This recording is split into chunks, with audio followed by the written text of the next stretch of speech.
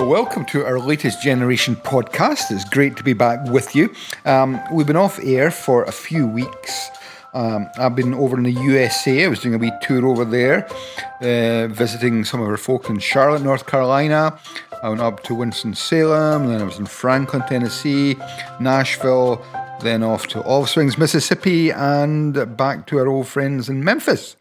But it was good to be in the USA, and hi there to our USA listeners. We hope to get some portable equipment, so maybe next time I'm across the pond, we'll be able to do some interviews with some of our friends over the USA. Hope you're all escaping coronavirus. Things are going a bit crazy here. We've had a couple of appointments cancelled this morning, but my afternoon appointment is here. And I would like to introduce you to our very special guest today, who is an old friend, Fred Drummond. Fred is the Scottish Director of the Evangelical Alliance, and he also serves as the UK Prayer Director. Well, good afternoon. It's lovely to be here and looking forward to an exciting conversation. Well, it's always exciting with you, Fred, because you always strike me as being positive. Are you positive by nature? I am actually, which I'm told is quite different for somebody from Fife. But I usually am because I think we're called to be hope-filled people. Uh-huh. And particularly the moment almost everywhere you look in the world, there's a sense of hopelessness and fragmentation. And part of our witness as following Jesus is to actually demonstrate the hope that we have rather than just believe in hope. So, yeah, I believe that God is able to transform any situation and any people and try and keep that sort of lens whatever I'm involved in. Great. Were you a hopeful person before you were a Christian? What I'm trying to say, is it just part of your personality, or did God give you a little bit of extra optimism?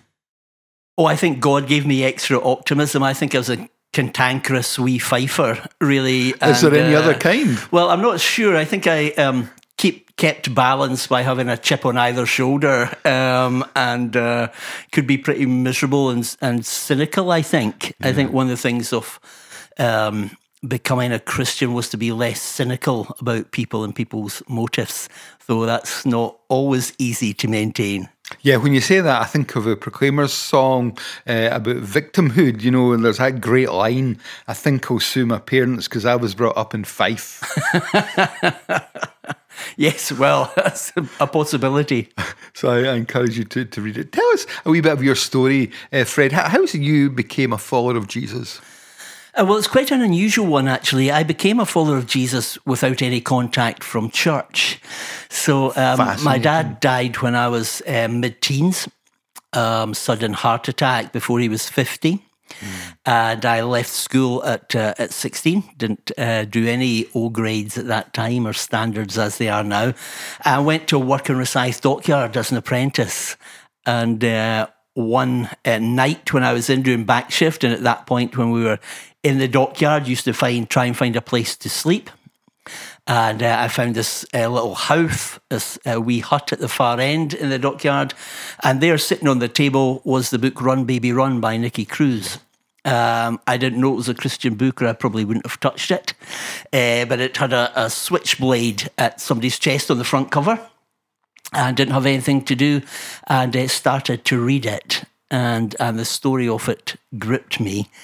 And he says one or two things about Jesus' power to transform life. And there was an old Bible of my grand's still in the house.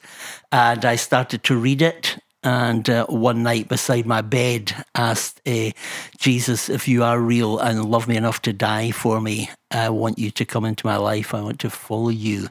And radically knew almost instantaneously that something had changed for me. Right. Isn't that the miraculous? That out of something almost from nowhere, you'd no Christian influence, or no certainly biblical Christian influence, and you come across that book, you probably got an old authorized version, and you plowed through it, and yet God spoke to you through that.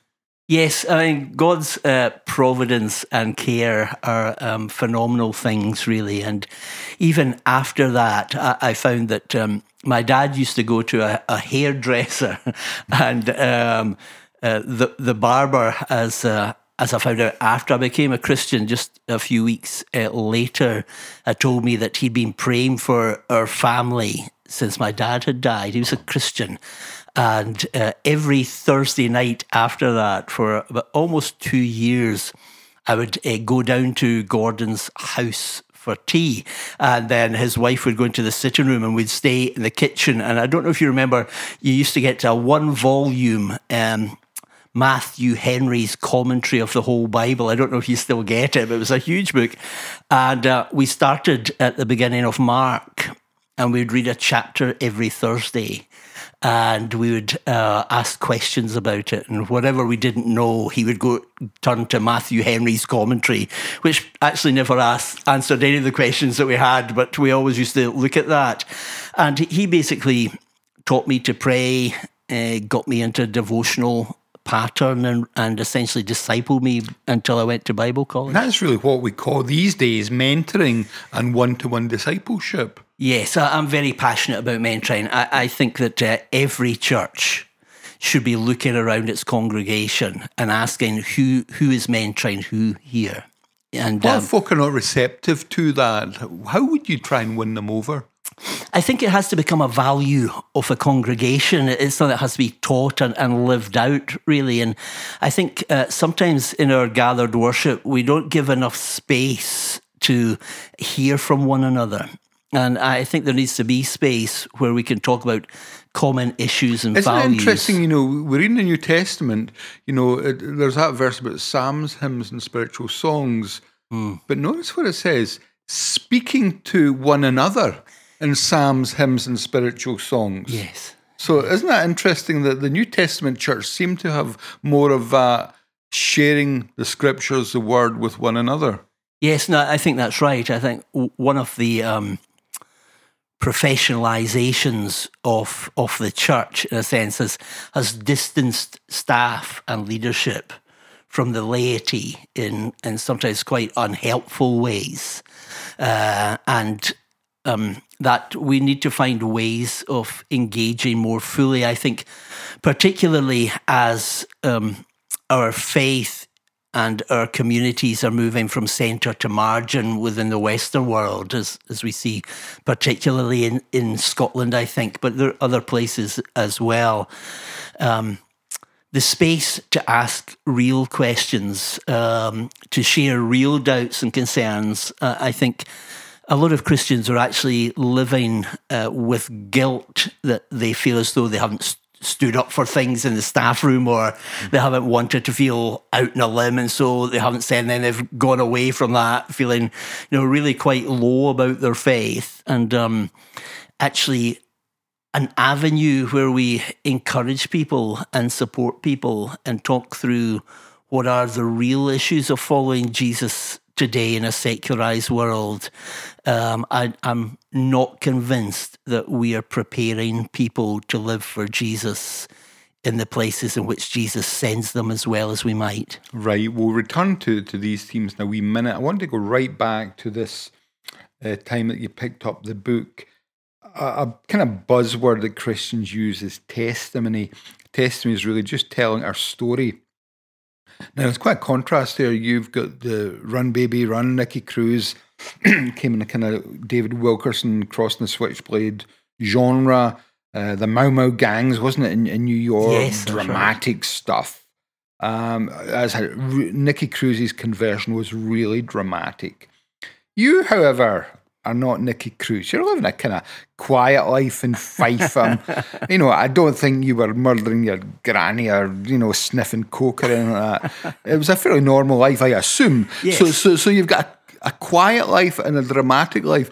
Do you think that sometimes we put a bigger value on the dramatic conversion rather than in maybe the more gentle one? Both are miraculous. Yes, I think we do. I think we always have done, really, as church. We've liked the impact of people who have that clear transformational piece from a fairly difficult, hard, and sometimes almost evil life into the transformative power of the gospel. And that is a miraculous thing. I'm not sure how well it touches down into real life. I mean, I guess I was a little bit somewhere in between. Certainly wasn't at that age. We lived in a flat in a housing scheme in Dunfermline, a place called Abbey View, when I grew up.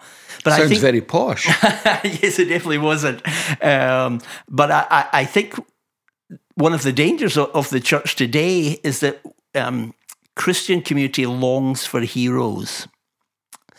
And so almost anybody, who plays in the Premier League and is baptised is lifted up as something almost more significant than somebody who's been brought up in the church and comes to faith and is baptised. Or so that celebrity culture, which is all round about us, is there in the church as well. We have celebrity preachers as well, don't preachers, we? Yeah, worship leaders, the same people at the same conferences, and so the roundabout goes. And I'm sure we've both heard the same jokes and same stories from the same speakers. Listen, some of them we've told the same jokes and the same stories. That's true. Yeah.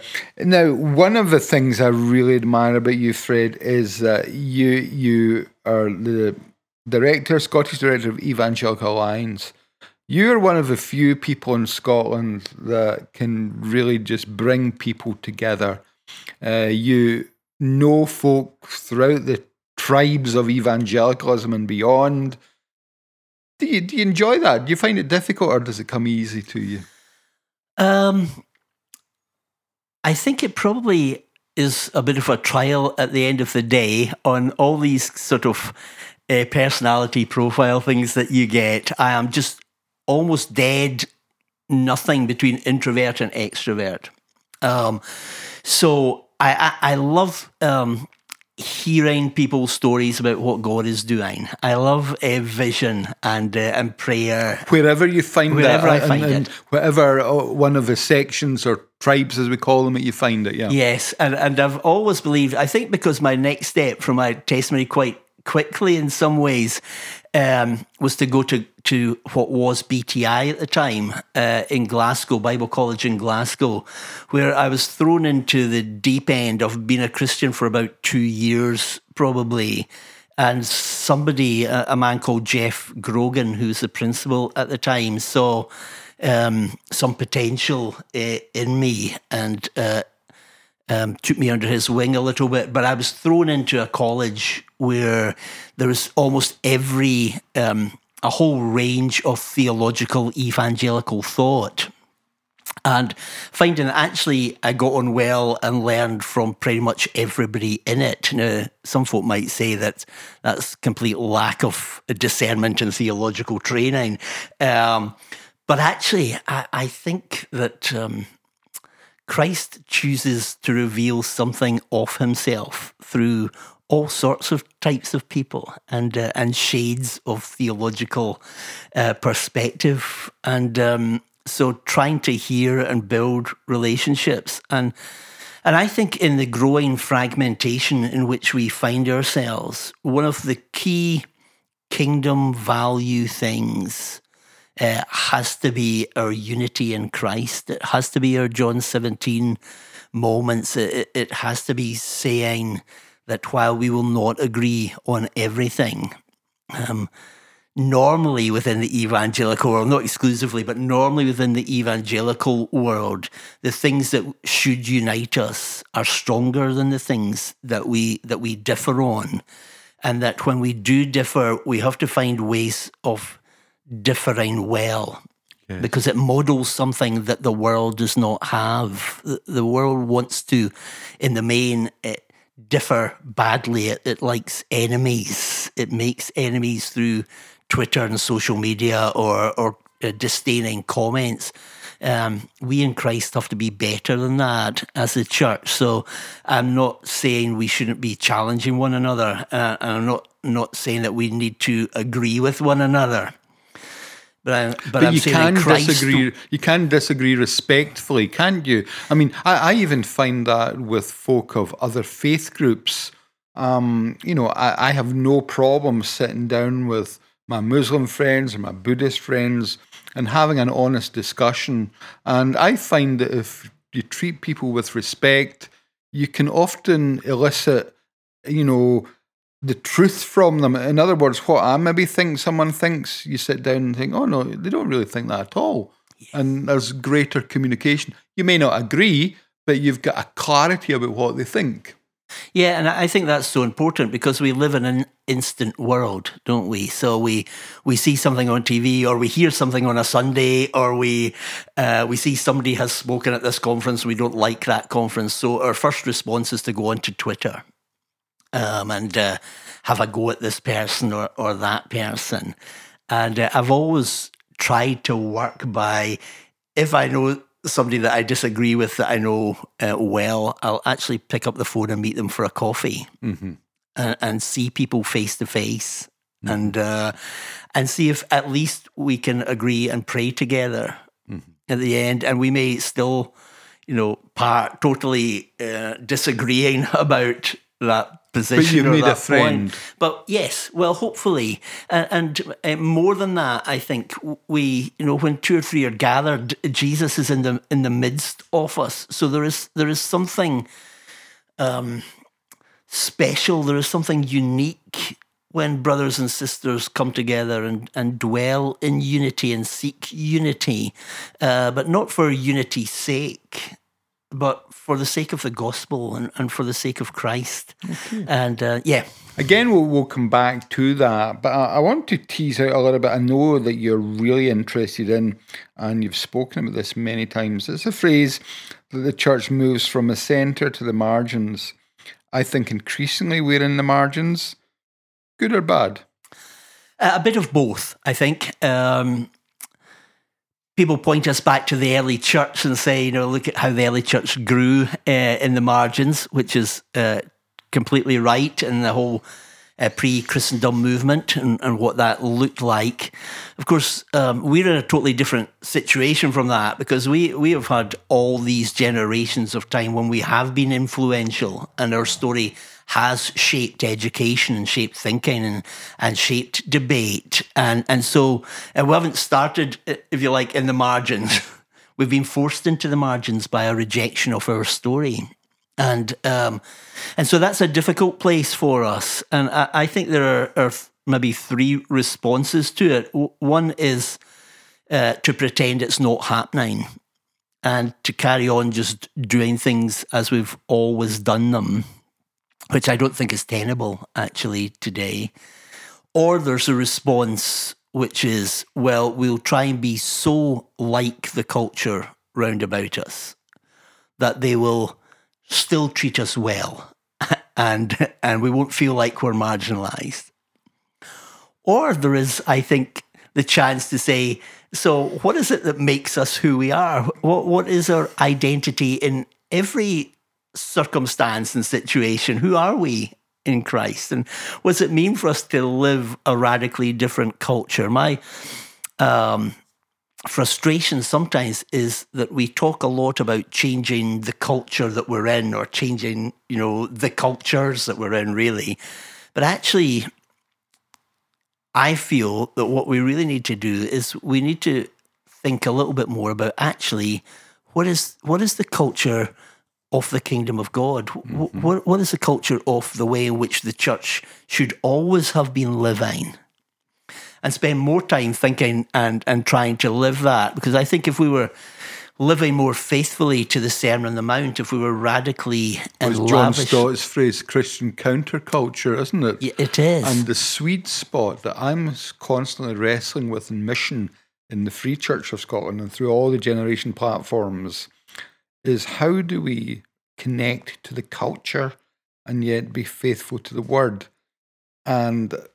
there's not a day goes by that I'm not wrestling with these issues. Mm-hmm.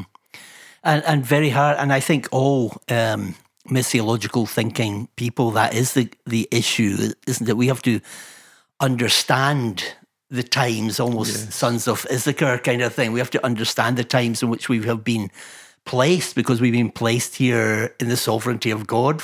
But we're not called to take on the cultures in which we find ourselves, to understand them, but to live differently in them. And I think it is a huge challenge and huge pressure, particularly for next generations of young folks. Being a Christian in a 4th or 5th or 6th year at school, or standing up for the Christian narrative in a university setting. I don't think we have experienced that as a community, that pressure to conform, that secularist drive, that equality things, in such a way as people are having to face now. And that goes back to so how are we in the church equipping people with an apologetic and a gospel understanding that enables them to be competent as Christians in the world? To raise an issue of the moment in Scotland, and that's where we're broadcasting from just now, some of our listeners may know that Franklin Graham was due to speak to SECC. It's a big convention centre in Glasgow, and the owners of SEC said that could not happen.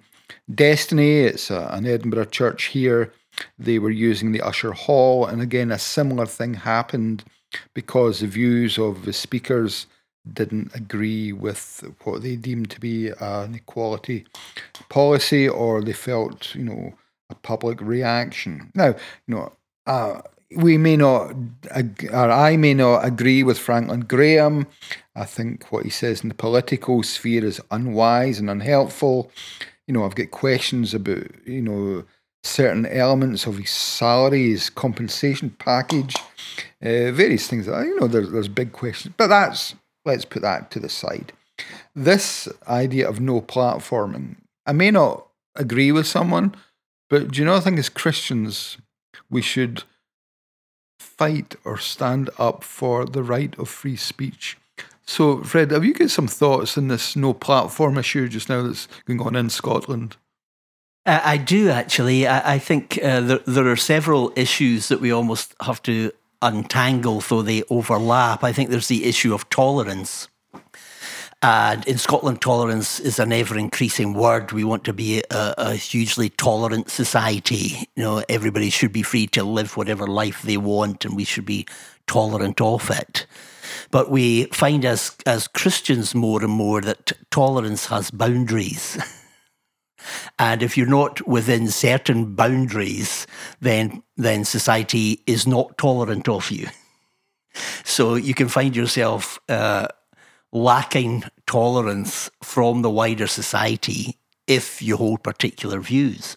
And I think that is mostly around an objective view of right and wrong and what sin is. Sin is the word that has essentially been abolished from our culture. So when I talk about our story, our narrative of there is a right and wrong, there is a big picture, there is a place for you, there is the fall, all of these things are now totally rejected by our society. And to hold these views marks you as outside of what we might call social orthodoxy. Yes. And if you're outside of social orthodoxy, those who control tolerance have no tolerance for you. And I think that will be an increasing thing. Mm-hmm. There is religious liberty. And what rights do we have in order to say what we want to say, and say it in love and say it with grace, but hold on to truth? And where is the place for that? And I think that's going to be an ongoing conversation over the next 2 or 3 years. So should we engage the authorities like the Usher Hall, SECC? Yes, I think we should. I think particularly on religious liberty and on equality things, and particularly the Usher Hall issue, which I think has been badly thought out by the people who run the Usher Hall, which essentially is Edinburgh City Council. I don't think, in my own view, that they have been equal. I don't think if there was a speaker who came to the Edinburgh Festival who was known to be offensive to Christians, that their concert would be pulled because their language was offensive to a group. So there is no equality there. And I think that is something to be challenged quite strongly.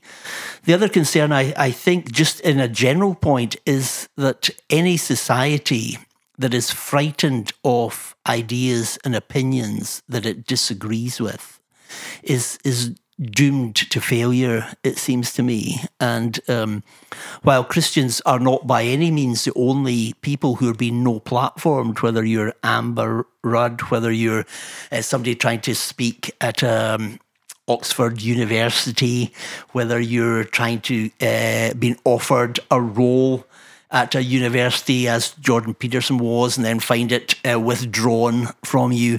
There is an ever-growing trend that if you're thought of having views that are slightly different or challenging of the perceived norm, then we don't have to listen to you. And we are rejecting your right to say what you think. And that, to me, is a very dangerous thing. Okay. Moving on to other issues, we're talking about the local church. Again, your passion for mission and evangelism. Can you maybe outline what you think the marks would be of a local church which is missional in outlook? Again, I'm assuming irrespective of denomination, whether it's Baptist, Presbyterian, independent, charismatic, whatever, I kind of feel that whatever the flavour or brand is, that many churches that are missional share the same characteristics. Can you outline for our listeners what you think these characteristics would be? Yes, certainly. So if I broke it down into the gathered and the scattered, I think at the heart of the gathered community, when we're drawing together, we are listening to one another. We are bringing the concerns of all of us, and so equipping us all in that worship space to reimagine the possibilities of what God is able to do in the beyond. Okay. So we're always focusing beyond our building. There's always questions about non-Christians. How does this relate to non-Christians? What does this look like? How much time are we spending praying for those round about us? I love going to churches. My own church does this every Friday morning, is going out and praying round the mile or so around our building, praying for the businesses, for the schools, for the streets. So part of our gathered spirituality is still strongly influenced by the incarnation and by the development of the advancing of the kingdom of God where we are. Okay. I'll stop you there and I'll return to other things. You mentioned a couple of times, and I think that's a good emphasis of sharing with one another. Is there still a place for the trained pastor teacher who has been trained to rightly divide the word of truth? Is there a place for that? Yes, there is. Absolutely. I've always believed strongly in expository teaching at the heart of. So where does a pastor teacher fit in, and a sermon talk, call it what you like, with this sharing? Well, I strongly believe that there is a whole range of giftedness within the church. There is an apostolic voice, there is a prophetic voice, and we could define what they are if you want me to. That's for another podcast. There's an evangelistic voice, and I think a church that's working well has within its leadership, to a greater or lesser degree, all of these. So the pastor teacher, who's predominantly somebody inward facing, he is somebody who is teaching the flock and pastoring the flock. So that's an internal, in church house, if you like, thing. But actually, that needs flavoured by the evangelist or by somebody who's saying, well, this is great teaching, but actually we need to get people out. Mm-hmm. And they need to work in harmony together. So there has to be space for the other gifts that God gives that helps shape alongside the Word. We should never lose the centrality of the Word. I'm absolutely committed to the authority of Scripture. Sure. We need to be probably more well taught today than ever in our past, I believe. But we have to have people who also understand culture, mission, how the gospel works, how you connect the gospel, how you do apologetics, how you share your own story, all of these things. And quite often, the one person who's doing the preaching model is not that person. So we need to be... But would you not agree that a pastor-teacher is not exclusively just expounding the word to believers, but within that, the preacher is to do the work of an evangelist? So there are some generalists. Am I hearing then that you are saying that you don't think there's a space anymore for evangelistic preaching? No, I think there is a space for evangelistic preaching. I guess what I'm saying is that there are people within almost every congregation in Scotland who have untapped gifts, who are engaging with non-Christian people, perhaps at the 100 times greater level. Because the pastor-teacher is maybe speaking, I don't know, the average size of a Scottish church would be 70 or 80. Some are bigger, some are smaller. Yes. So what I'm hearing is that the pastor-teacher is teaching that flock. He's also preaching evangelistically. However, his words are only going to these 70 or 80. But his 70 or 80, as they are multipliers, are essentially reaching hundreds. Yes. Well, a secondary school teacher in one day will speak to more non-Christian people than some pastor teachers will speak to in a year of preaching. I mean, that's just the facts, isn't it? Yeah, but his job is to prepare God's people for works of service. Yes, absolutely. But he or she is not That's another podcast. is not the sole arbiter of everything that Jesus does through that people of God. Yes. And there will be other voices being used by God to help shape the thinking of the congregation. It doesn't undermine the actual teaching of Scripture, but actually you need other voices to say, here are some of the key issues that we're dealing with day to day. Here are things we learn from other places or other people. Here are some of the things that God may be doing in other parts of the world that we need to be aware of. And therefore you then, both you instill confidence that other people outside of paid staff actually matter within the community of faith.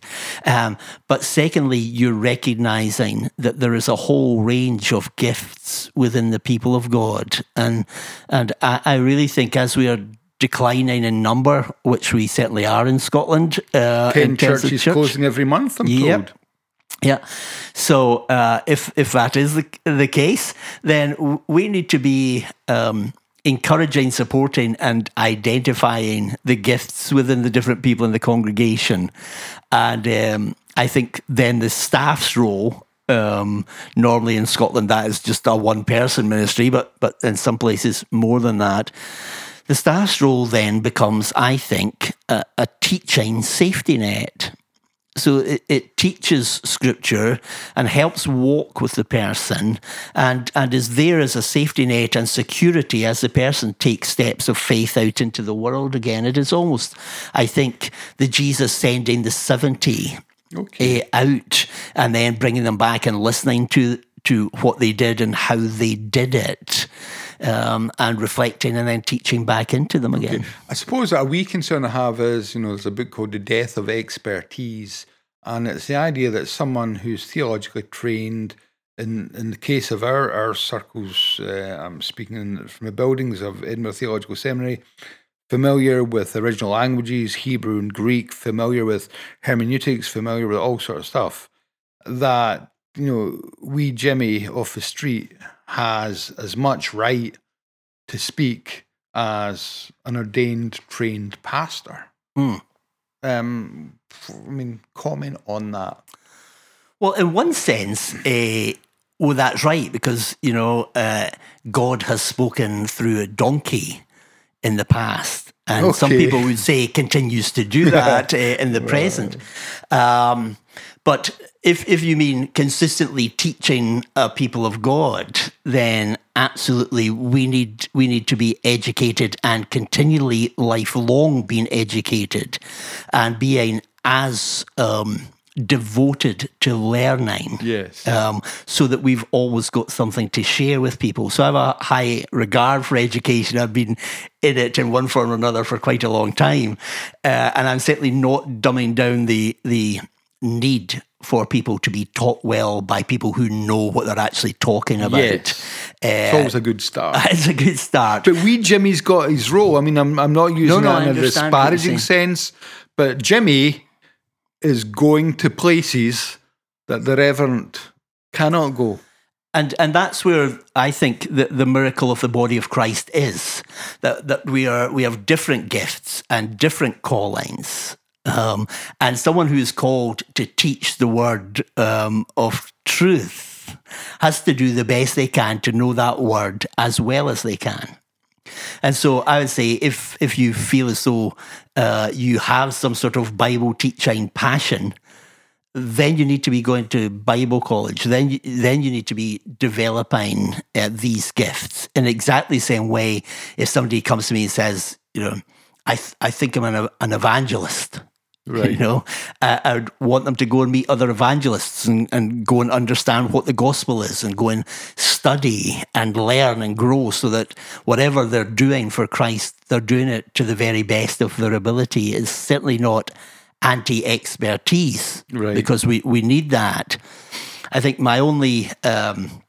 sometimes as I travel, I come across both extremes. I certainly come across people and you listen to them speak, and they speak with great passion, but with sometimes not all that much understanding. Yes. So the text becomes just a pretext for the idea that they've already got. I sometimes go to people who have great understanding of the text, but no understanding of the world in which we're living. There's no bridge there. There is no bridge. So they can expound the text well, but there is nowhere for people to go with it. Okay. And so you then have a massive congregations who are thrown back out into the workplace on a Monday, and they're not any better prepared than they were on this So we're going back Saturday. to the missional church model. We've already established, you've got a pastor teacher knows what he's talking about, teaching the people of God, every member ministry, everybody involved, the outward focus, and you've given the example there of praying for the community. Everything in the church is always asking the question, but what about the non-believer? What about the skeptic? Any other marks of a missional congregation? I think, yes, risk-taking. I think, holding on to things a little less tightly than churches that you might call more maintenance model churches. I think that's... Can you give any examples? Would you be bold enough to give any examples of that? Well, when we... this would be another podcast, but when we closed down our city centre church to start a church called Perth Riverside Church, which came under the 2000... It was a replant in a sense, It was a replant with a much Yeah. smaller group of people without a building, moving into school and using the manse and other houses and so on. I had some interesting letters for a couple of years from people who'd always sat in the same pew, right down to people spending an enormous amount of time deciding who would get the Guild China. Right. And things. Guild China has caused more disruptions in the church than any other issue. I have never seen anything like it. But and so I understand that when everything was changing round about people, the one thing they felt certain of was that the church would not change. Yeah. My challenge to them was that God will not change, but the form in which we do church might have to change, because the form in which you did church in Jerusalem was clearly different to the form in which you did church in Ephesus. Would you not agree that there would be core elements? I mean, it's what the old folk used to call the ordinary means of grace. So there would be the opening up of the word, there would be prayer, there would be the sacraments rightfully, distributed in baptism and the Lord's Supper in whatever form we saw that. So there's these core elements. Yes. But preaching is done in different ways, prayer is done in different ways, the sacraments are done in different ways. But there's these core elements. As a misnomer, the ordinary means are actually extraordinary. There's nothing ordinary about them. No. Absolutely right. So I about 3 years ago, or whenever, wrote What Kind of Church, which was actually to say that what are the values, if you like, that are what make us who we are, and the praxis that is based upon these, recognizing that they will look differently in different cultural settings. But if they are not there, you would have to question whether the church is the church anymore. And I was trying to create a discussion primarily amongst laity, who were asking at various events that I was at, what happens if we can't afford to pay for a minister or staff member anymore? What happens if there's 40 of us in a building that holds 1,000 people? What would we still be church if we didn't have these things, and so on? And so I looked really primarily at the end of Acts chapter 2, because the first natural response, as were recorded by Luke, is this is what the church did. Before there were apparently elders or whatever. Here's in 5 verses really some of the things that the church, prompted by the Spirit, actually did. Mm-hmm. And the first one is that they were devoted to the apostles' teaching. So the first thing said about the gathered congregation of the people of God was they were devoted to the teaching. Mm-hmm. There's one of John's tests in 1 John. There's a doctrinal test. Yes. Do you know what you're talking about? Yes. There's a social test. Do you love one another? Yes. There's a moral test. What's your attitude towards sin? These are, foundational, unchanging things. Absolutely. There's, in my mind, there was leadership. It was the apostles who were performing miraculous signs. There was an overwhelming sense of sacrificial giving, seeing those who were in need. They sold their possessions and gave. So they were anti-consumerist in that sense. They met in one another's homes, so there was a huge degree of hospitality, of kind of openness and so on. And you can go through these 5 verses, I think, and you can pick out 6 or 7 value things or praxis things that flow from values that I think come directly from Jesus' ministry amongst the disciples. Yeah. I mean, your What Kind of Church stuff is very interesting, and it would provoke a lot of discussion. Where can you access that material? All of it is on the Evangelical Alliance's website now. We started with the booklet, which, as I say, was trying to create a conversation, and then the films came after, and then we were asked to create some small group resources just to give people a few questions to reflect upon. So they're all up there somewhere. Right. So on churches the are welcome to use that. You've got no copyright on it. Well, I suppose there's a copyright, but churches are encouraged to use Absolutely. it. Now, yes. You're working on something else just now. You did your What Kind of Church. What are you doing just now? Yes, I'm looking at What Kind of Follower, and that really came out of conversations and emails around the church stuff. And it's primarily talking about how do you follow the radical saviour in a secularist world? What are the challenges to following? What are the things that encourage you to follow? What is the cost involved? What is restoration? What does the call of Christ actually mean? How do you live differently in the face of all of these things? And again, it's aimed at laity. We're told that not only are churches declining, But there's a mass of people in the Western world, one of the growing groups in the Western world, if you like, of people who see themselves as actually belonging to Jesus. They recognize they have had a spiritual encounter with Jesus, but they have now departed from the church. They don't see the church as significant to their spirituality. Okay. That's a problem, I want to challenge isn't it? that. It is. Because if you have God as your father, you really need to have a church as your mother. But presumably the way to challenge people at that is not to do what I'm doing just now, kind of just going in there quite aggressively. What would you say to someone who says, Fred, I love Jesus, but the church is a problem to me? Yeah, I would say to them that the church is a group of wounded, failing saints, and that quite often we think in our minds when we join the community that it is full of perfect, sanctified people. And actually, if you were to reflect upon some of the miracles of the church in terms of the diversity of people, the little signs of grace and mercy, the words of encouragement, the things that are actually happening, you would see that the miracle that is the church has transformative power in God.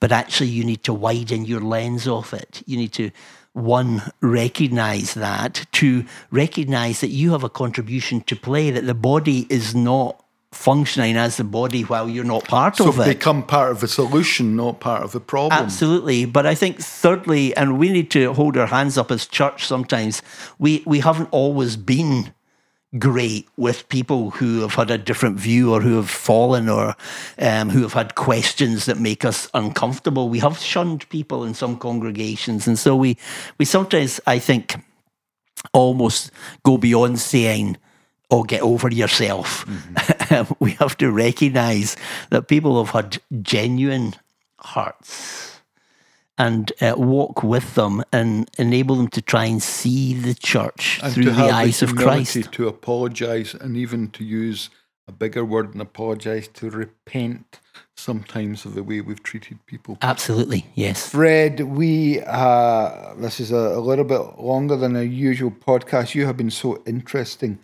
Lots to talk about. I'd love to get you back and we could talk about complementarianism versus egalitarianism, role of women. That'd be a great discussion. Yes. Gifts of the Spirit, that would be a great discussion.